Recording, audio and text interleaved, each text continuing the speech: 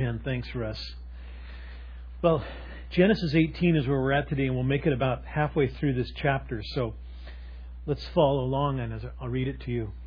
Now the Lord appeared to him by the oaks of Mamre while he was sitting at the tent door in the heat of the day. And when he lifted up his eyes, and of course this is talking about Abraham, and looked, behold, 3 men were standing opposite him. And when he saw them, he ran from the tent door to meet them and bowed himself to the earth and said, My Lord, if now I have found favor in your sight, please do not pass your servant by. Please let a little water be brought and wash your feet and rest yourselves under the tree. And I'll bring a piece of bread that you may refresh yourselves, and after that you may go on, since you have visited your servant. And they said, So do as you have said. And so Abraham hurried into the tent to Sarah, and he said, Quickly prepare 3 measures of fine flour, knead it, and make bread cakes. And Abraham also ran to the herd, and he took a tender choice calf, and he gave it to the servant, and he hurried to prepare it. He took curds and milk, and the calf which he had prepared, and he placed it before them, and he was standing by them under the tree as they ate. And then they said to him, Where is Sarah your wife? And they said, There in the tent. And he said, I will surely return to you at this time next year, and behold, Sarah your wife will have a son. And Sarah was listening at the tent door, which was behind him. Now Abraham and Sarah were old, advanced in age. Sarah was past childbearing. Sarah laughed to herself, saying, After I have become old, shall I have the pleasure, my Lord being old also? And the Lord said to Abraham, Why did Sarah laugh, saying, Shall I indeed bear a child when I am so old? Is anything too difficult for the Lord? And at the appointed time, I will return to you at this time next year, and Sarah will have a son. And Sarah denied it, however, saying, I did not laugh, for she was afraid. And he said, No, but you did laugh. You know, it's such a great reminder to remind ourselves that nothing is too impossible for the Lord. I think even as a little kid, for me, I was thinking about when I was younger, and I had 2 older brothers. And 2 older brothers make it so that nothing's impossible for you, the younger brother. Let me show you a picture of my brothers. There they are.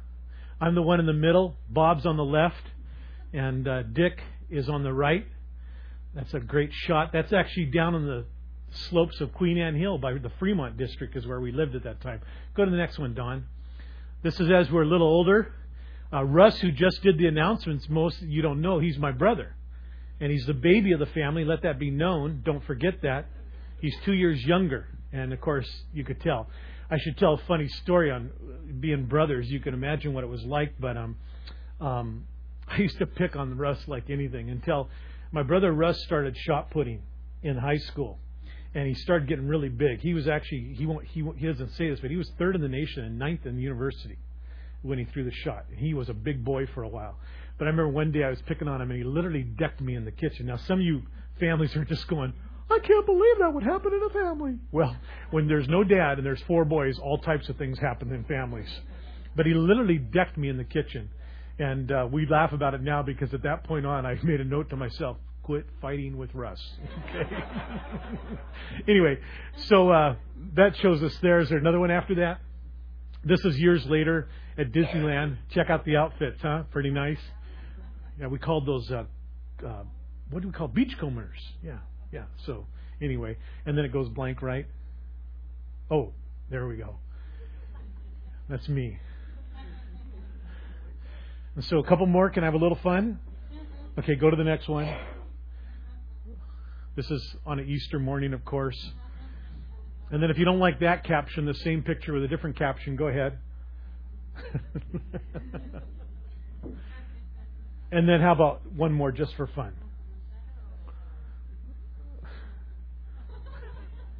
All right. What I want to show you, though, go ahead, Dawn, you can get out of there. Okay, thanks. Sean. It's kind of like Dawn, but it's Sean. I know that.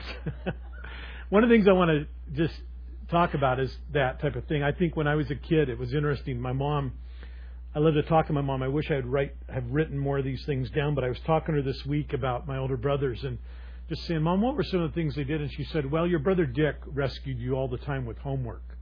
And he really did. Dick is a year older than me, and Dick's always been the brain in the family. And he still is just a wealth of information. And, of course, I wasn't the brain in the family. And so I think of all the different times my mom said you would be sitting at the kitchen table and your brother Dick would be helping you with your homework. And so I'm thankful for that. She also tells of the time when I was coming home from kindergarten and I was being chased by a dog. And I was so glad I had an older brother, Bob, at that time, because evidently Bob, my mom tells me, not only ran down the dog, but I'm not sure what he did to the dog, but he sent it on its way. And my mom said for the rest of the day, you just couldn't say anything about how Bob grabbed that dog and the dog went running away and didn't bother you anymore. Another time was we'd go to Green Lake growing up in Ballard, and maybe some of you don't know where Green Lake is, some of you do. That was in the days when you could actually swim in Green Lake. Nowadays you can walk on Green Lake, when it gets that algae in the summer. But we would go there seriously. We'd probably go there 3 or 4 times a week in the evening. My mom was a great mom for that reason. But my mom says one time you were just dinging around and you drove off the platform and you lost your shorts. Literally lost your shorts and you couldn't find them. And so Bob brought you out of town. I thought, well, I was glad I had a big brother then. And then she says one of the funniest things, when in one neighborhood we lived in, she said there's this neighbor lady, and I know who she is. I'm not going to mention her. She might be here. No. But she just had it in for me, and in all fairness, I'm not sure I was the best little kid in the neighborhood. But my mom says you guys would just argue back and forth, and Bob, your older brother, would either do one of two things. He'd either come out and defend you, or a lot of times he'd just come out and grab you by the back of the neck and take you back in the house to stop the whole thing, because he just knew, you would never stop it. So, and so older brothers can do the impossible, can't they? But how much more, you guys? And this is really what we want to go with today, is that how much more can the Lord do that which we can't do? Even bringing forth a child to somebody that is 90 and 100 years old, like we're looking at in the Scriptures today. And so that's what our passage is going to talk about. Abraham, this is where we're at in our passage, he had been called out of the land of Ur. And we know today the land of Ur is what we consider modern day the Persian Gulf area. He was given a promise in chapter 12 that he'd become, I'll give you a great land. He said, God did to him, I'll make you a great people. I will bless those who bless you, and I'll give you a son. And so we know that's what the Lord did, that the Lord called him out of that area and did these things. Abraham left with his family, with servants. The promise was made to Abraham when he was 75 years old. And boy, that's a good reminder, isn't it? I talked about this when we were back in this passage. But isn't it a good reminder to you and I, as believers, don't get stuck in your ways? How often we think that, to do the radical thing, to make the radical change is what it's all about when you're young. And there's some truth to that. That it is easier when you're young. But it doesn't mean that God doesn't still want to do something incredible with us as we get older. So be careful you don't get too inflexible with the Lord. But Abraham was 75, Genesis 12:4 tells us. And he left there, and they headed north. Remember what's called the Fertile Crescent? Rather than cutting straight across to Israel, which would have been right through the desert, they went through north, what we know today as Iraq, actually, Babylon. Went up to a city called Haran, and then would loop around that and head back down on top of Israel. And that's how they made their trip.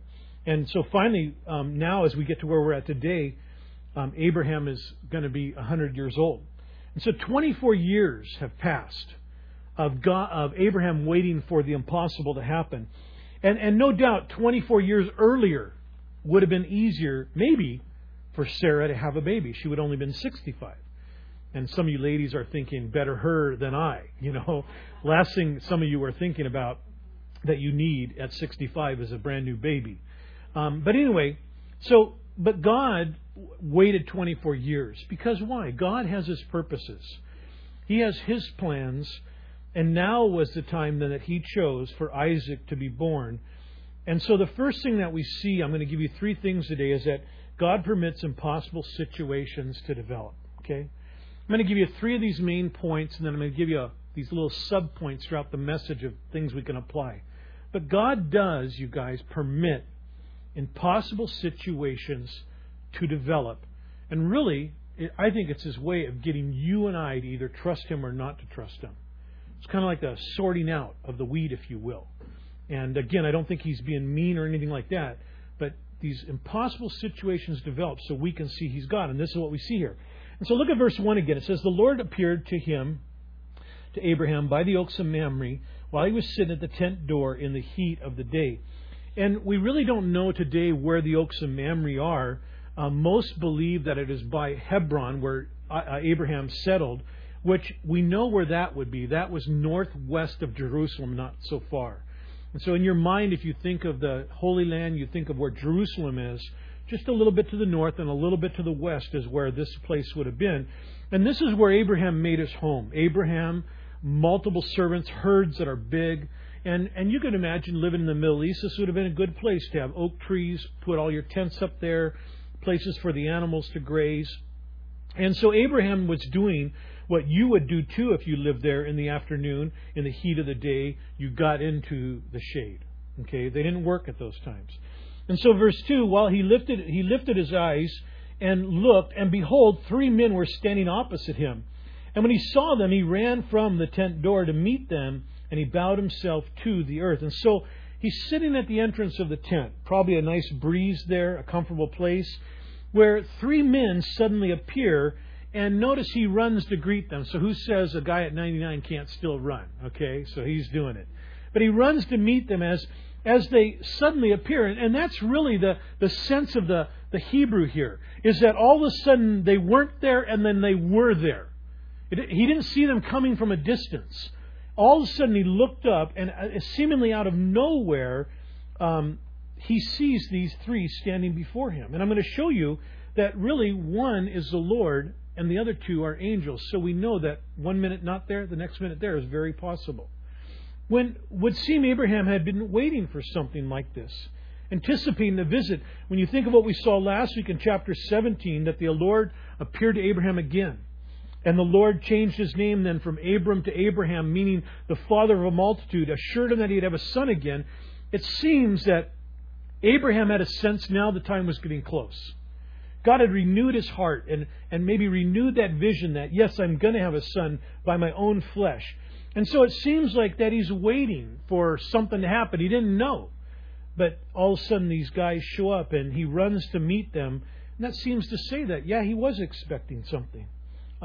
Not to mention that, what does he do? He bows down before them.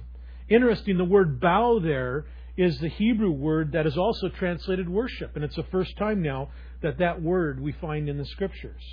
And so it would seem that Abraham had a pretty good idea these were not just men. They were more than men that had now come to his tent that day. And here's the first thing. Remember, I'm going to give you some little things that caught my eye that we can apply. Is when it says that Abraham lifted his eyes and looked, is that you and I as believers are to be looking and expecting the Lord to work as well. I think it's a measure of how real our relationship is with the Lord. Because if we're not, then we probably are really trusting in ourselves and we don't see the need to look to God. And let me tell you, you are then going to live a life of frustration. Because you'll so want to see things happen, and in yourself you'll just be so limited. But it says to us, doesn't it, that as Abraham looked and his eyes went up and he looked and he was expecting something, I just think it's a good reminder to you and I that we're to live that same way. We're to be looking up. We're to be expecting the Lord to do something. And so running over to these men, look at verse 3, he said, My Lord, if now I have found favor in your sight, please do not pass your servant by. Please let a little water be brought and wash your feet and rest yourselves under the tree. And I'll bring a piece of bread that you may refresh yourselves. And after that you may go on your way, since you have visited your servant. And they said, So do as you have said. And so a custom in these days was to show hospitality to strangers and to visitors. And remember, Abraham was also wondering, are they more than just visitors? Are they more than just strangers that happen to be going by on this path, on this road, this day? And of course the answer is yes. And even to this day, it's something you and I living in a metropolitan area, we don't experience this much. If you've grown up in a metropolitan area, you really have never experienced much hospitality. You go move to the Midwest or go move to a little town in Montana, and I assure you, you'll experience more hospitality than you do living in a great big city. But it's a wonderful thing. And I could even think about not too many years ago when I found myself in India, it was the same type of thing as these it's such a hospitable culture in some of these other countries, and of how they just wait upon you. And I can remember at one place, we finally caught on what they were doing, that when they would serve you food, some of the Indian young men in the Bible schools there would just stand there. And you're kind of thinking, what's he standing there for? Because the minute your plate is half empty, they're going to fill it up again. And that's exactly what they do.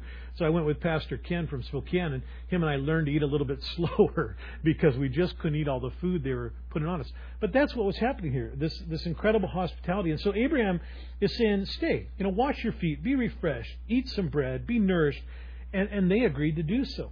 And so remember that then who these three are, and I'll show you. The first one is, most believe, if you do some searching, and you check me out on this, believe that it is Christ. It's what we call an Old Testament appearance of Christ. The big word is a theophany. And that's all that means, is that Christ appears in the Old Testament. And again, don't think that's strange, because Christ existed prior to all this, right? Father, Son, and Spirit. The Godhead, the Trinity, existed prior to the foundation of the earth, and prior to Christ literally being born as a man, he was. And so it's not odd to now think that he could appear like this. And of course, we've seen this not only in Genesis, when we studied in the book of Joshua, we see it. Joshua encounters it, and so it's a common thing. But notice, let me show you some things. First of all, in verse 3, he says, my Lord. And that is the word Adonai. And again, it's an interesting word. It's a divine name for the Lord. And so that's an indication that this is the Lord. Now, let me tell you something. Adonai isn't always used just for the Lord. Adonai is a title used to show respect for men. And so it doesn't always have to just be a word that is shown for the Lord. And so, in all fairness, we have to say that. The next thing, look at verse 5 when he says, since you have visited your servant. One, it shows Abraham saw there was a purpose here. You kind of get the sense that Abraham is thinking, what's going on here? And then two, he places himself what? Below them, calling himself his servant. So again, an indication that Abraham has a sense that these visitors that have shown up at his tent today are more than just mere men. Then you go to verse 10, and he says, I will surely return, and Sarah will have a son. It seems that this would be a bit much for a normal visitor in the first person to make such a claim. And then probably the greatest proof that it's the Lord is verse 13, when it says, and the Lord said to Abraham, and notice verse 3, in your Bibles it should be translated, the word Lord there should be all lower caps. Now in verse 13 it's all upper caps. And the difference is that the Lord here then is none other than Yahweh or Jehovah, the exalted one. So now it takes all doubt away. This is the Lord himself. And of course another one is when he knew that Sarah laughed, even though she had done so in herself behind a partition in the tent. It shows us again, these are not mere men. And then the other two, the reasons we know they are angels is, one, next week when we get to verse 22, you're going to see that they're going to leave Abraham and they're going to leave the Lord talking, and they're making their way to Sodom and Gomorrah. And you know the passage. We're going to head into the passage next week where Abraham pleads with God, if there's 50 righteous, will you spare the city? Why? Because these two are going to bring judgment on Sodom and Gomorrah and wipe it out. And as we get to chapter 19 next week at verse 1, it then identifies these two as angels. And so these are the three visitors that now are before the Lord. And so what was an act of hospitality, but again, let me show you some things that we see here. First of all, it says to me that a priority of our lives is to be serving the Lord. That's to be a priority of our lives. And I get that by Abraham. Here's this man. He's a great man. He really is. He's a powerful man. He's a wealthy man. And on we can go. But do you notice he's a servant? And when we think of that, it's important that I think of two things. First of all, we know what servant means. It means we're to be a servant in the things that we do. We're to serve each other. We're to serve other people as believers. And this is what makes us different than the world. You know, the world does serve one another. The world does good things to each other. But you and I are commanded to be servants. And we're very serious about it. Hopefully, as a believer, one of our goals is that. We constantly want to be serving other people. And so whether it's here at church, it could be at home. You know, I mean, we're to be serving one another at home. It could be at the workplace, out in the public arena. We're to be servants. And again, what did Jesus say? If anyone wants to be first, he shall be what? The servant of all. So incredible. Years ago, if you're old enough, you remember the song, if you want to be great in God's kingdom, learn to be the servant of all. Some of you don't know that. Some of you are humming the tune in your head right now because you know that chorus. But so that's one thing. But when we think of being a servant, you guys, the word servant also it's the same word often in Scriptures, especially in the New Testament, as worship. And so it says that if a priority in my life is to be serving, and that means one another and others, it also means I'm to be worshiping the Lord. And so we're to worship Him in our devotion to Him. As we read, as we meditate upon His Word, the Bible, as we pray, all that is to be a priority in our life. Always, another thing is be mindful of His will. Abraham didn't know for sure what the Lord wanted or what was in this visit, but he was very mindful of God's will, and that's what he wanted in his life. And again, how important at times we don't know what God's will is. But that doesn't mean we can't want it more than anything else. Verse 3, what does it say there? Please don't pass me by. I wonder if that song we sang earlier, that old hymn, if this isn't where it came from. Please don't pass me by. See? And that's Abraham's heart. These guys, he's saying, he's got a sense that, is there something about this? So he says, don't leave yet. Don't pass me by. Don't just say hi and bye. Hang tight for a minute. And again, to me, it's something that speaks to our own hearts about be mindful of God's will. Want God's will. Even though you don't know it, see? You want that. And then literally wait on the Lord. For Abraham, that meant two things. The serving side, wait. Be a servant, Abraham. But then the waiting for the promise of God to come true for having a son. And to us, it means be patient. Wait. Don't move until you know where and how God wants you to move. See, we are such an impatient society. Did you know? Now write this down. This is going to be probably the most profound thing I say this morning. There are no drive-up windows in heaven. Of course, I'm joking. There are. No.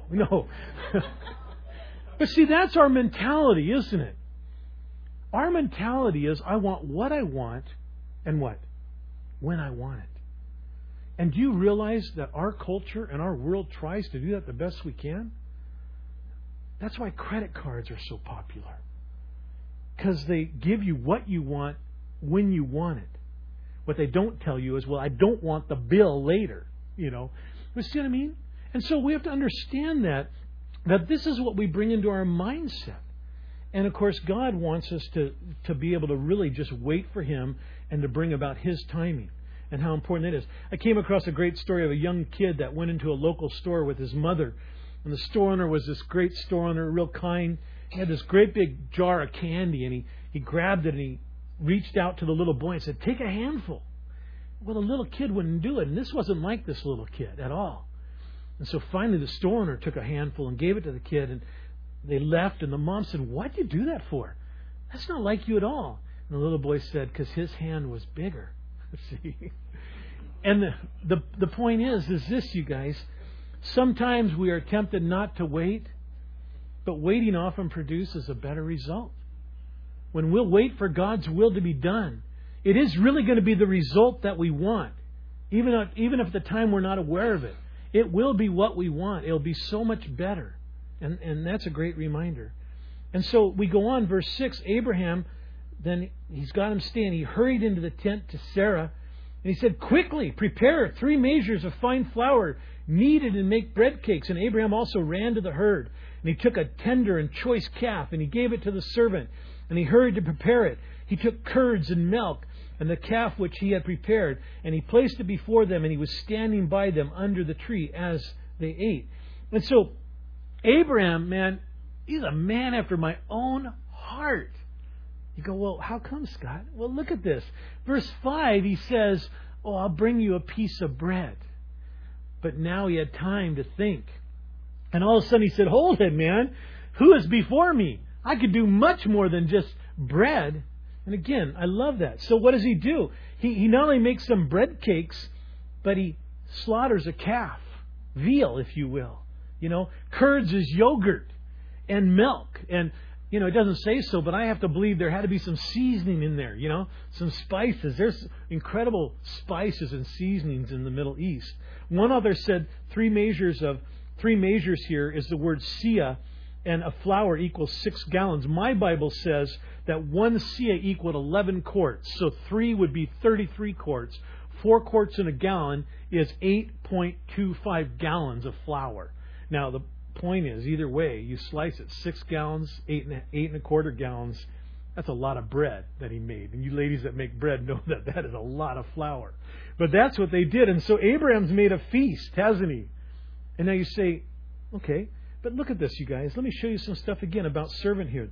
You know, it seems like it's just a meal. It's just basic. Let's move on, Scott. But look at this, some insights here. First of all, serving and being a servant and servanthood is using and being very practical.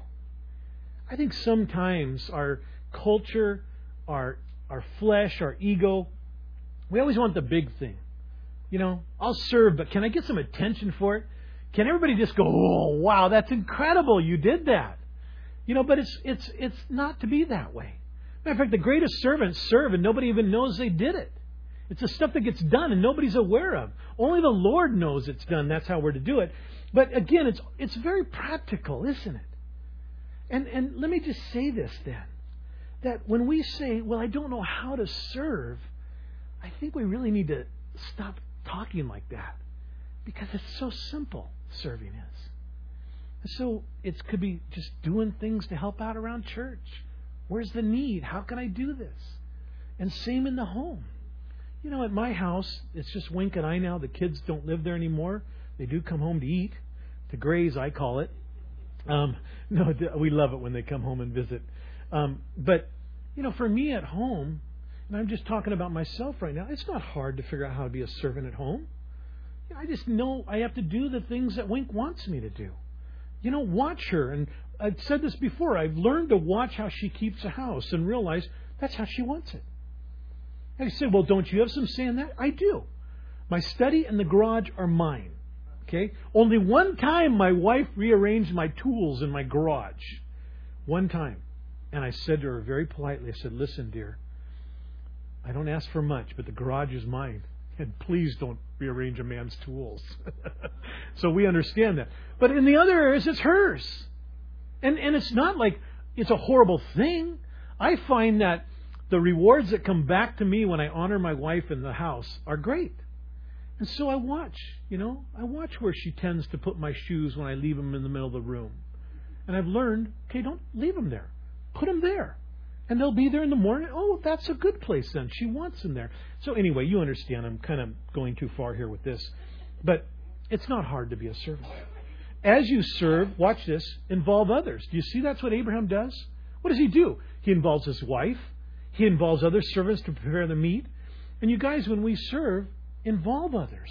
Say, hey, well, help me do this. I'm going to be doing this. Or families with your kids. Bring your kids into it. With our kids, we do have to teach them the commands of the Lord. We do teach them verbally. We teach them with our mouth and things like that. So I'm not saying we don't do that. But just as important is who we are. And to take our children and to have them serve alongside of us is such a powerful example that they, in turn, as they grow up, they'll be servants, you guys. And even if you haven't done that, no time like the present. It's like the prison cookie thing. Don't just bake cookies if you have children. Involve the kids. And when they're done and wrapped and you're ready to bring them to church, just pause and lay your hands on them with your kids and pray over them and say, God, these cookies are going to go to a place we're not going to go, but you're going to be there that night. And we just pray you'll minister that weekend. See, so all of a sudden now we bring others into it. Another thing I think it says here is be thorough, be complete, carry through to the finish, go beyond. Isn't that what Abraham did? He said, I'll bring you some bread. But look at how much more he brought them.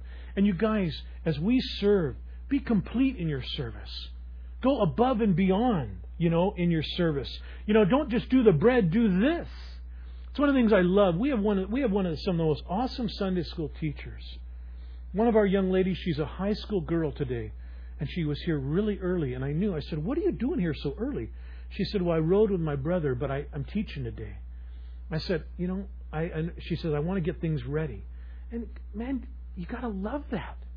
She's a high school kid teaching your children, and she's here way before anybody else so that she could be ready, see? And she's being thorough. And carry through, you guys. Abraham didn't say, forget it. I'm sorry, I don't have any food for you. Go ahead, leave. He carried through. And you know something? And I just want to say this. There are too many believers that say they'll commit to serving in some way, only to stop in the process. And I think Abraham's a great example that he carried through right to the end. And you and I need to understand that. We want to not just finish well, but we want to, start well. We want to finish well. And so a good reminder. And then, again, be ready to serve some more. What does Abraham do? He feeds them. Where's he at? He's standing there. See what I told you? This is exactly what happened in India. He just stands there. And it's kind of nerve-wracking, And they're just waiting to put more food on your plate. And I know you go, well, that's a problem for you, Scott? Most of the time it's not, okay? And I do love Indian food. So anyway. But again, be ready to serve some more. And we see that, don't we? That not only did he serve a meal, but he's ready there. Anything else these guys need, I'll get it for them. Well, he goes on, verse 9. Then they said to him, so they ate their meal. They're sitting around under the trees. Where is Sarah, your wife? And he said, there in the tent. He said, I will surely return to you at this time next year. And behold, Sarah, your wife, will have a son. And Sarah was listening at the tent door, which was behind him. Now Abraham and Sarah were old, advanced in age. Sarah was past childbearing. Sarah laughed to herself, saying, after I become old, shall I have pleasure, my Lord being old also? And the Lord said to Abraham, why did Sarah laugh, saying, shall I indeed bear a child when I am so old? Is anything too difficult for the Lord?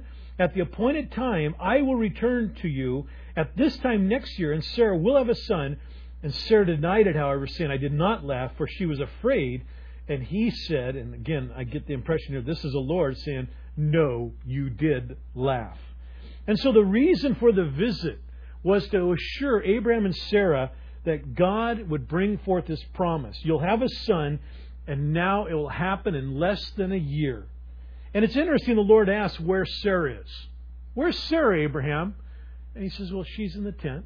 And it's almost as if the Lord wanted to make sure that what He was about to say, she could hear. She was eavesdropping. And in this culture, that wasn't necessarily wrong. These tents, if you ever make it to the Middle East and to the Holy Land, they call them the Bedouins, and they're shepherds and stuff, and they have these massive tents. Seriously. Some of them are probably easily half the size of this room, made out of this heavy, black, dark canvas. And within those, if you went into one, there'd be a great big open area where maybe the men would sit, but there'd be other areas where a partition could come down. And so there's a good chance that Sarah's behind one of these partitions. And she's listening. Women do this. They did that. And you women know what we're talking about. We'll just leave it at that, won't we? Okay? Us guys don't want to get in trouble with saying more than we should. But anyway, so that's what was going on here. And so hearing this, she laughs to herself as both her and Abraham were so old.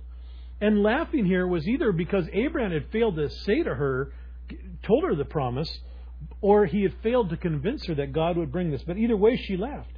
Her faith needed to be strengthened. She needed to get to the place where she could trust God for this miracle. And in all fairness, we passed it quickly last week. I didn't actually hit on it. We read it. But Abraham did the same thing.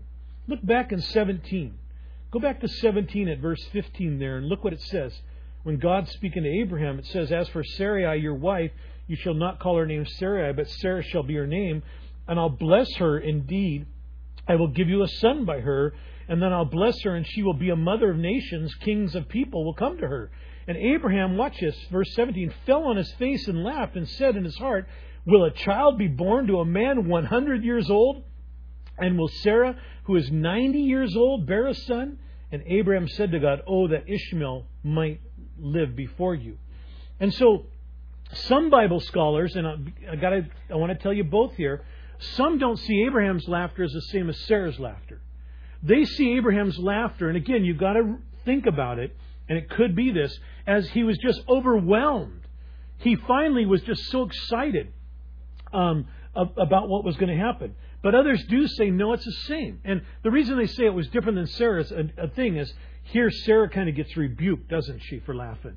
Abraham didn't get rebuked. But the other side is, there are those that seem to think, no, Abraham was having a little skepticism too, because of verse 18, he tries to direct God's attention and efforts to Ishmael.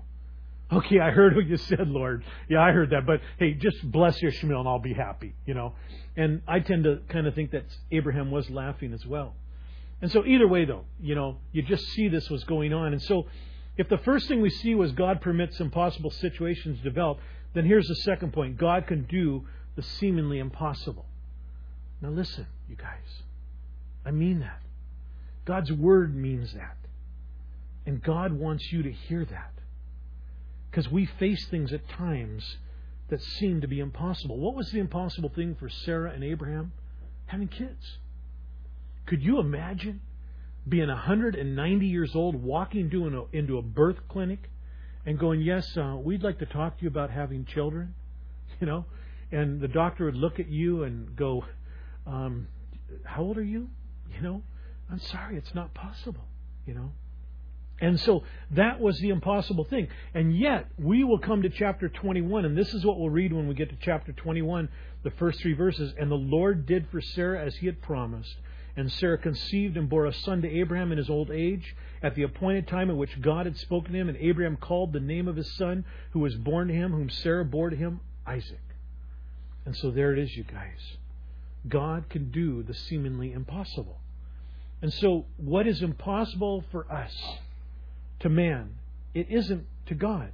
And how you and I need to remember that. We need to remember that. Maybe you need to just, whatever you need to do, if you're facing something, to remember that, do it. Maybe you just need to put something on the dash of your car so that you'll just remember God can do this, What are you wanting to see God do? What are you going to do to remind yourself of this promise? I encourage you to do that. And really, there are some things here. Let me show you some things that I think come out of this before we get to the last thing. One is, don't be afraid of reality. I think today we live in a world that really doesn't like reality. We don't like to deal with it. We sometimes don't like what's going on in our lives. And for Abraham and Sarah, the reality was the fact that they were too old for kids. That's the bottom line. They were too old for kids. And they knew it. See? And again, today we need to realize, don't be afraid of reality. Look at your life. Be honest with your life. Today we use the term denial.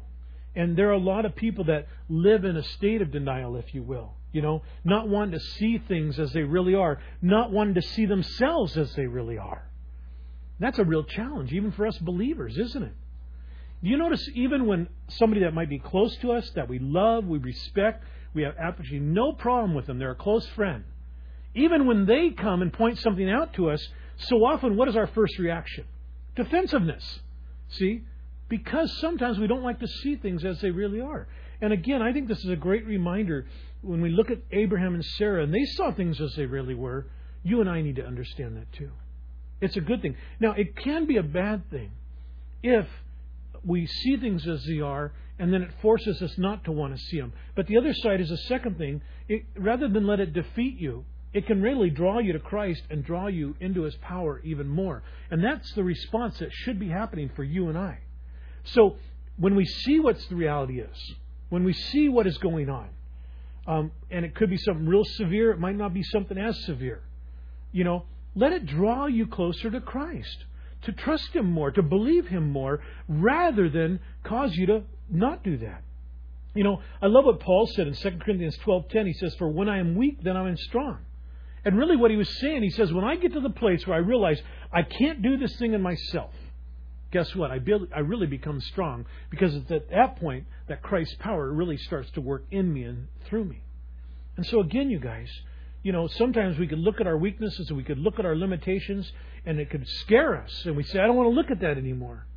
But how much better to just let it draw you to Christ and let God do His work. And then third, be honest with yourself and be honest with the Lord. And for Sarah was honest with herself. She knew, I can't have kids. But you notice she wasn't honest with the Lord? See? The Lord heard her laugh in her heart, in her mind. And the Lord said so. And Sarah, it says she was afraid. I think she was also embarrassed, right? I mean, she realizes now, these are heavenly visitors that are in the tent right now and in the area. And she's embarrassed. She's afraid. And she says, no, I didn't laugh. And the Lord says, yes, you did.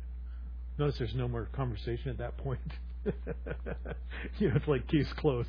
Okay, you're not going to argue anymore. And I just think it's a good thing for you and I that we want to be honest with ourselves, and we want to also be honest before the Lord. Isn't it funny that how, from a doctrinal standpoint, we believe God knows all things, but at times we act like there's things in our life that He doesn't know? He knows all things, you guys. So let's be honest about Him, and I think it'll be good for us. And so, if God permits impossible situations to develop, God can do the seemingly impossible. The third thing is then, God is glorified in the proof of His power. And you know where you see that? Verse 14. It says there, and that's the key verse, isn't it? That's the thing I want you to go with, the thing I want you to post on your car dashes, on your doors, on your bathroom mirrors. This verse, is anything too difficult for the Lord? But the proof of is nothing is too difficult is what? When it says there, at the appointed time I will return to you at this time next year, and Sarah will have a son. Period. It will happen. And that's the proof. And that is when God gets glorified, see? And so you and I need to understand that. That God will do the impossible, and when He does it, He's glorified. And so that is what we want to go out of here with today. We want to realize that God can do that thing that I can't do. He can bring about that thing that I want to see Him bring about in my life. Jesus said in Matthew 19:26, with men this is impossible, but with God, He said the same thing. All things are possible. Philippians 4:13, Paul said, I can do all things through Him who strengthens me. And so what is that impossible thing? What is the impossible thing? You know, it could be a health issue for some of you. You know, you don't always know all the details. You hear the things, you might pick up the prayer requests. There are some people in our fellowship right now that are facing some major things health-wise. I kid you not. Some of them are, if you would call them life-threatening, how it could go. And so it could be something that huge, can it? And that's the impossible thing. I know some of the rest of you, I know many of you young couples, you're looking for a place to live. You're thinking, God, you know, it'd be nice if we can get into a house. I'll tell you what's the impossible, the Seattle market. Isn't it? It's insane, you know, how much housing is. You know, but God can do the impossible. He really can. You know, I know, just if you would just believe me, I'm not that old and I'm not that wise. I'm really not. But I tell you, if I could just sit you down and tell you all the times in Wink and my life over the years that we just were looking for God to do that thing that we just didn't know how He could do it, but we were just naive enough and just simple enough to believe Him, and we look back and we realize all the times He did it. And you guys that are young, and you're young in the Lord maybe, you know, do that. Let God start teaching you at a young age. I can do it. Start praying. Start believing. Watch me do that impossible thing. So it could be something like that. You know, the other thing, don't exclude you guys, the impossible thing is, what work are you wanting to see God do in you? And again, don't leave it at that, because I pray that you'll be thinking too about the impossible for here. You know, I talked to the owner of our building not too long ago, last week, a matter of fact. He says we could have the rest of this building anytime we want. Now you say, well, do we really need it? I'm not sure we need it right yet. But about a month ago, our first service was literally completely full. Okay? Now, you say, what's the advantage? Well, right beyond that wall is an open warehouse that would make our sanctuary about 3 times the size. Up above is another floor that we put all the junior high and high school. All the area then upstairs over here would be our kids' ministry. And for that to happen, though, we need parking. So that means we're going to have to at least get one of the houses to the north. I'd like to have all 4 houses to the north, because I'd like to have 2 of them for parking. I'd like to build a gymnasium, and I'd like to have an open space for a playground for our kids. And then one of our board members this week, and I won't mention his name, put the seed in my head, well, what about this building right here? What about tearing it down to give us better visibility and put more parking there? I said, fine, I'll add that to my vision. And so that's the impossible. And I ask you as members of this church, and again, I don't want to rush ahead of God. And we are not going to go ahead of God. But I want you to, I need you to help me with the impossible. With what God wants of our church. But getting back to what does He want to do in you too? So don't let it just be a self thing. But again, what work do you want to see God? after first service, and she's not here, so I can say this, I want you to tell you who she is anyway. I had a lady come up in the fellowship. She's been in the church for years, her and her family. Wonderful people. And she shared with me, she said, Scott, I want you to pray for me, but really it's a prayer thing. She was sharing with me something in her life that's been over her life for years. Literally years. And she has been praying with some other ladies in the church that in God's timing, God would just take this thing away. And she came up to me and she said, God took it away this week. There's just the burden is gone. There's just this freedom now in my life. And it was just so incredible. See, it was the impossible thing. You know, years ago I mentioned my family when I started. My dad left my mom when I was 3 years old. And so we had a stepdad for a few years in high school. It didn't work out. Okay, I'll tell you, it's not a good thing for a man to marry a woman with 4 teenage boys. Not a good thing, okay? But anyway, there were years, you guys, I loved my dad dearly. I wish my dad was still here today. We were hoping, as he got sick in his later years, and we were hoping he could come live with us, and my family was willing for it. But my dad we think he remarried at least 4 more times. And he just lived this horribly loose life. He lived under guilt for so many years about leaving us boys and my mom and never paying child support. And my ministry, Wink and myself and the kids, I always felt our ministry was grace. And just ministering to my dad grace and letting him know how much we loved him. And all the years we'd visit him in Portland. I can remember one time when he was just going on, I said, Dad, listen to me. I said, are you not proud of me? Are you not proud that I'm in the ministry? And he says, oh, son, I'm so proud of you. I said, well, then, you know what? It's okay. You made mistakes and everything else, but look what God did. And what I'm getting at is this. I tell you guys, and you've got to understand this. I thought for years, I wondered if my dad would ever really come to Christ. And 2 years before he died, he came to Christ. And the thing that I thought, I'm not sure this is ever going to happen, Lord, happened. And you need to understand that. And so, again, what is the impossible thing? In your life, that work the Lord wants to do in you, with whoever you're connected with, in our church, take that thing, you guys. Hold it up to the Scripture that we just studied. Hold it up to the light of this passage. The light of verse 14 that says, is anything too difficult for the Lord?